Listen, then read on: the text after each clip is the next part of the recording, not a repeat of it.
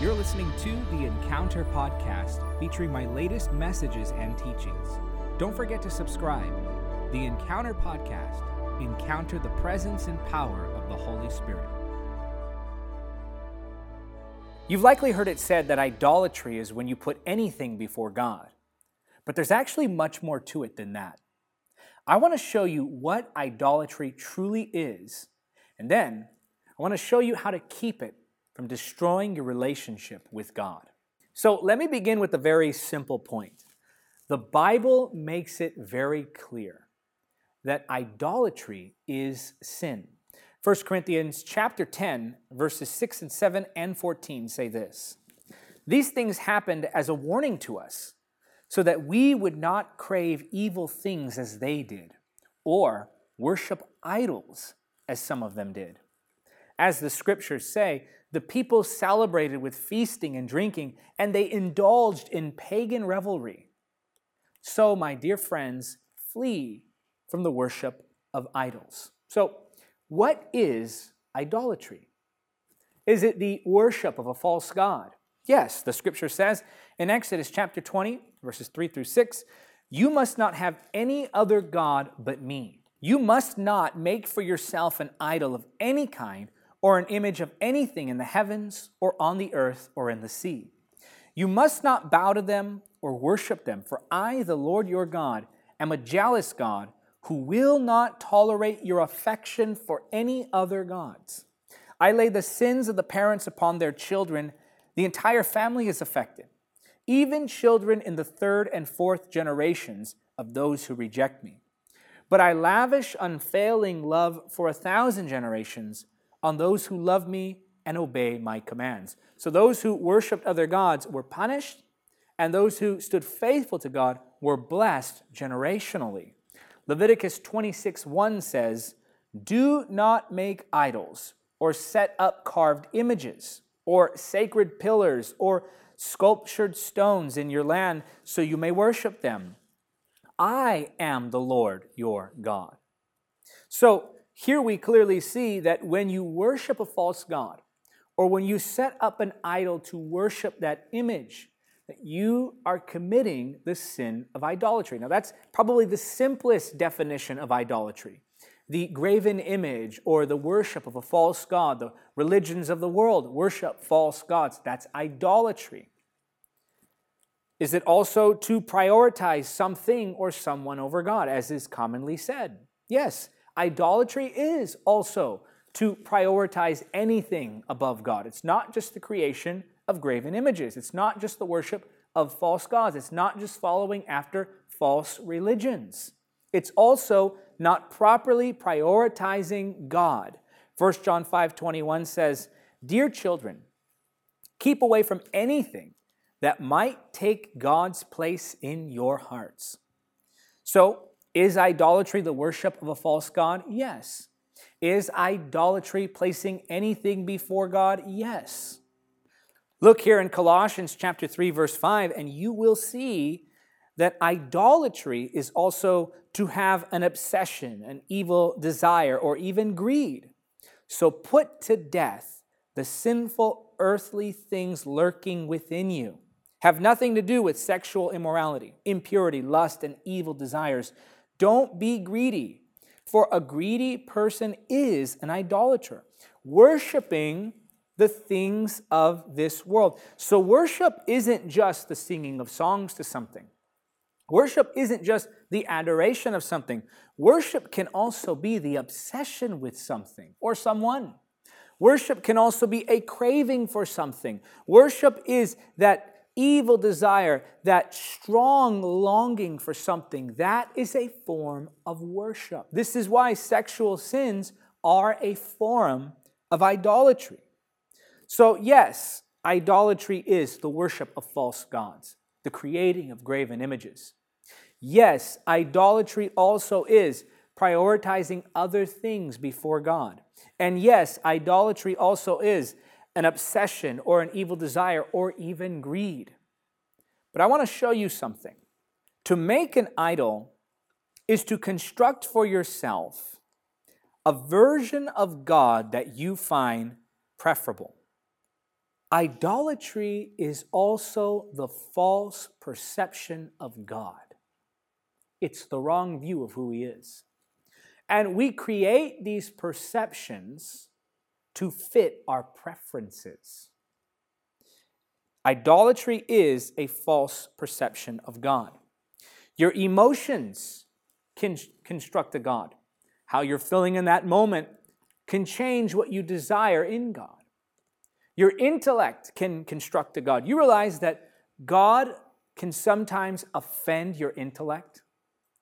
Things that you think contradict who God is. Your ways are not my ways. That's what God said. My ways are higher than your ways, He says. Do you realize that there are things about God that will offend you? Now, I know that's not pleasant to say, but it's the truth. There are things about God that will offend you. And the greater the level of wickedness and perversion in your life, the greater the offense. People crucified Jesus not because He did anything wrong, but because His very being, His very existence, who He was, offended them. They didn't like who He was. The world today is offended at God. Why? Because they have a false perception of who He should be. He's not meeting all of their expectations. He doesn't say what they want Him to say. He doesn't always do what they want Him to do. He remains steadfast, unchangeable. He is who He is. So your emotions can construct a God. Your intellect will attempt to construct a God. Your peers around you, the people who influence you, will attempt to construct your view of God. The culture attempts to construct a view of God. The school systems, I call most of them indoctrination centers, the school systems of this world are trying to construct a view of God. Religion attempts to construct a view of God, and the result is idolatry. Look, there are going to be things about God that will offend you. There will be things about God that you don't like. Why? Because they contradict what you were taught. They contradict what culture says is right. They'll call you a bigot. You know why they call you a bigot? Because they think God is bigoted. They'll call you hateful. Do you know why they call you hateful? Because they think God is hateful. And so there will be all of these pressures coming against you. Not just exterior pressures from the culture and from people, but also interior pressures that will try to cause you to change your view of God to fit your preference. God does not fit all of your preferences. Not everything God does you will like. Not everything God says will sound right to you. And this is why we must know the Word, we must know God, we must know Him by the Holy Spirit, lest we construct for ourselves a perception that fits our preferences. And here's what happens when you begin to do this, when you begin to commit this sin of idolatry. So again, yes, it's the worship of a false god. Yes, idolatry is prioritizing other things before Him. And yes, idolatry can also be some desire or obsession with someone or something. Yes, that can be idolatry. But at its very core, at its very root, idolatry is simply a false perception of God. Those false perceptions come about as a result of many different pressures, exterior and interior. And when that false perception takes hold of us, something begins to change in us. Psalms chapter 135, verses 15 through 18. This is the result of idolatry. The idols of the nations are merely things of silver and gold, shaped by human hands. They have mouths, but cannot speak, and eyes, but cannot see. They have ears, but cannot hear, and mouths, but cannot breathe. And those who make idols are just like them, as are all who trust in them. You become that which you worship. Please hear me now. This is so important. Idolatry is destructive because you become that which you worship. When you worship the God of your emotions, emotions rule your life. When you worship the God of your intellect, intellect rules your life. When you worship culture's perception of God, then you worship culture. When you worship religion's perception of God, then you worship religion. Your perception of God will affect everything about you. I want to say that again. Your perception of God will affect everything about you. If you see God as angry and abusive, you'll be bound by religion. If you see God as liberal and willing to let anything slide, then you'll live in sin because you'll think He'll never punish me. He'll never hold me accountable for the choices that I make. And that perception of God dictates the way that you live. That perception of God changes your behavior. Now, sometimes life demands that we bow to a different God. Now, please listen here because this is a very important truth I want to share with you. I'm going to read Daniel chapter 3, verses 1 through 6, and then Daniel chapter 3, verses 14 through 18. And in these portions of Scripture, we find a very important truth concerning idolatry. Again, I want to establish this. Yes, idolatry is the worship of a false god. Yes, idolatry is prioritizing something else before God. Yes, idolatry can be an obsession or a strong desire for something or someone. At its core, those things are a false perception of God. But it goes even deeper than that. These false perceptions of God, how do they arise? Well, first and foremost, they arise when we don't know the Word, which is why we need to know the Word. But I'm going to show you something else here. Daniel 3, 1 through 6. King Nebuchadnezzar made a gold statue 90 feet tall and 9 feet wide, and set it up on the plain of Dura in the province of Babylon. Then he sent messages to the high officers, officials, governors, advisors, treasurers, judges, magistrates, and all the provincial officials to come to the dedication of the statue he had set up. So all these officials came and stood before the statue King Nebuchadnezzar had set up. Then a herald shouted, "People of all races and nations and languages, listen to the king's command.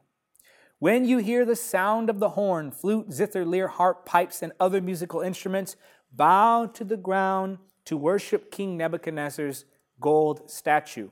Verse 6, anyone who refuses to obey will immediately be thrown into a blazing furnace. Now, of course, we know the story. 3 young Jewish men refused to bow, Shadrach, Meshach, and Abednego. Let's go now down to verse 14. Nebuchadnezzar said to them, that is the 3 young men who refused to bow, "Is it true, Shadrach, Meshach, and Abednego, that you refuse to serve my gods or to worship the gold statue I have set up? I will give you one more chance to bow and worship the statue I have made when you hear the sound of the musical instruments. But if you refuse, you will be thrown immediately into the blazing furnace, and then what God will be able to rescue you from my power?" Shadrach, Meshach, and Abednego replied, "O Nebuchadnezzar, we do not need to defend ourselves before you. If we are thrown into the blazing furnace, the God whom we serve is able to save us. He will rescue us from your power, your majesty." Now this is so key, verse 18. "But even if he doesn't, we want to make it clear to you, your majesty, that we will never serve your gods or worship the gold statue you have set up." In other words, even if God doesn't come through to rescue us, we're not changing our perception. Even if he doesn't rescue us from the fiery furnace, we're not bowing to the false idea of who God is. You see, to bow to that statue was to embrace a false perception of God. To bow to that statue was to change their minds about who God was. If they were to bow, they would be saying, it's not Jehovah, it's Nebuchadnezzar's statue. That's who we bow to. To bow to idolatry, to that sin, is to change your mind about God. Even if God doesn't do things the way we wish he would, we can't change our perception of him. Even when he doesn't heal, I still believe he's a God of healing. Even when he doesn't come through like I think he should, I still believe he's a faithful God. Even when I experience tragedy in my life, I still believe that he is good. If I don't see the miracle, I'm not changing my mind. I still believe he's the God of miracles. If I don't see the healing, I'm not changing my mind. I still know he's the God of healing. If my circumstance doesn't change, I'm not changing my mind. I still know he is good. No matter what happens, no matter what anyone says, no matter what pressures come against me, I will not bow. I am not changing my mind about who God is, because he's revealed himself through his word. He's revealed himself to me. I won't let a circumstance cause me to bow and change my perception. I refuse, and we should all refuse, to worship any other God. We should all refuse to prioritize anything above God. We should all refuse to have strong desire for something else to where it becomes an obsession and therefore an object of worship. And we should all refuse to bow. We should all refuse to change our perception of who God is based upon what we experience. I will not bow. Neither should you. Thank you for listening to the Encounter Podcast. Don't forget to subscribe. You can help keep the Encounter Podcast on the air by becoming a monthly supporter or making a one-time donation now. To give, just go to davidhernandezministries.com/donate. Until next time, remember, nothing is impossible with God.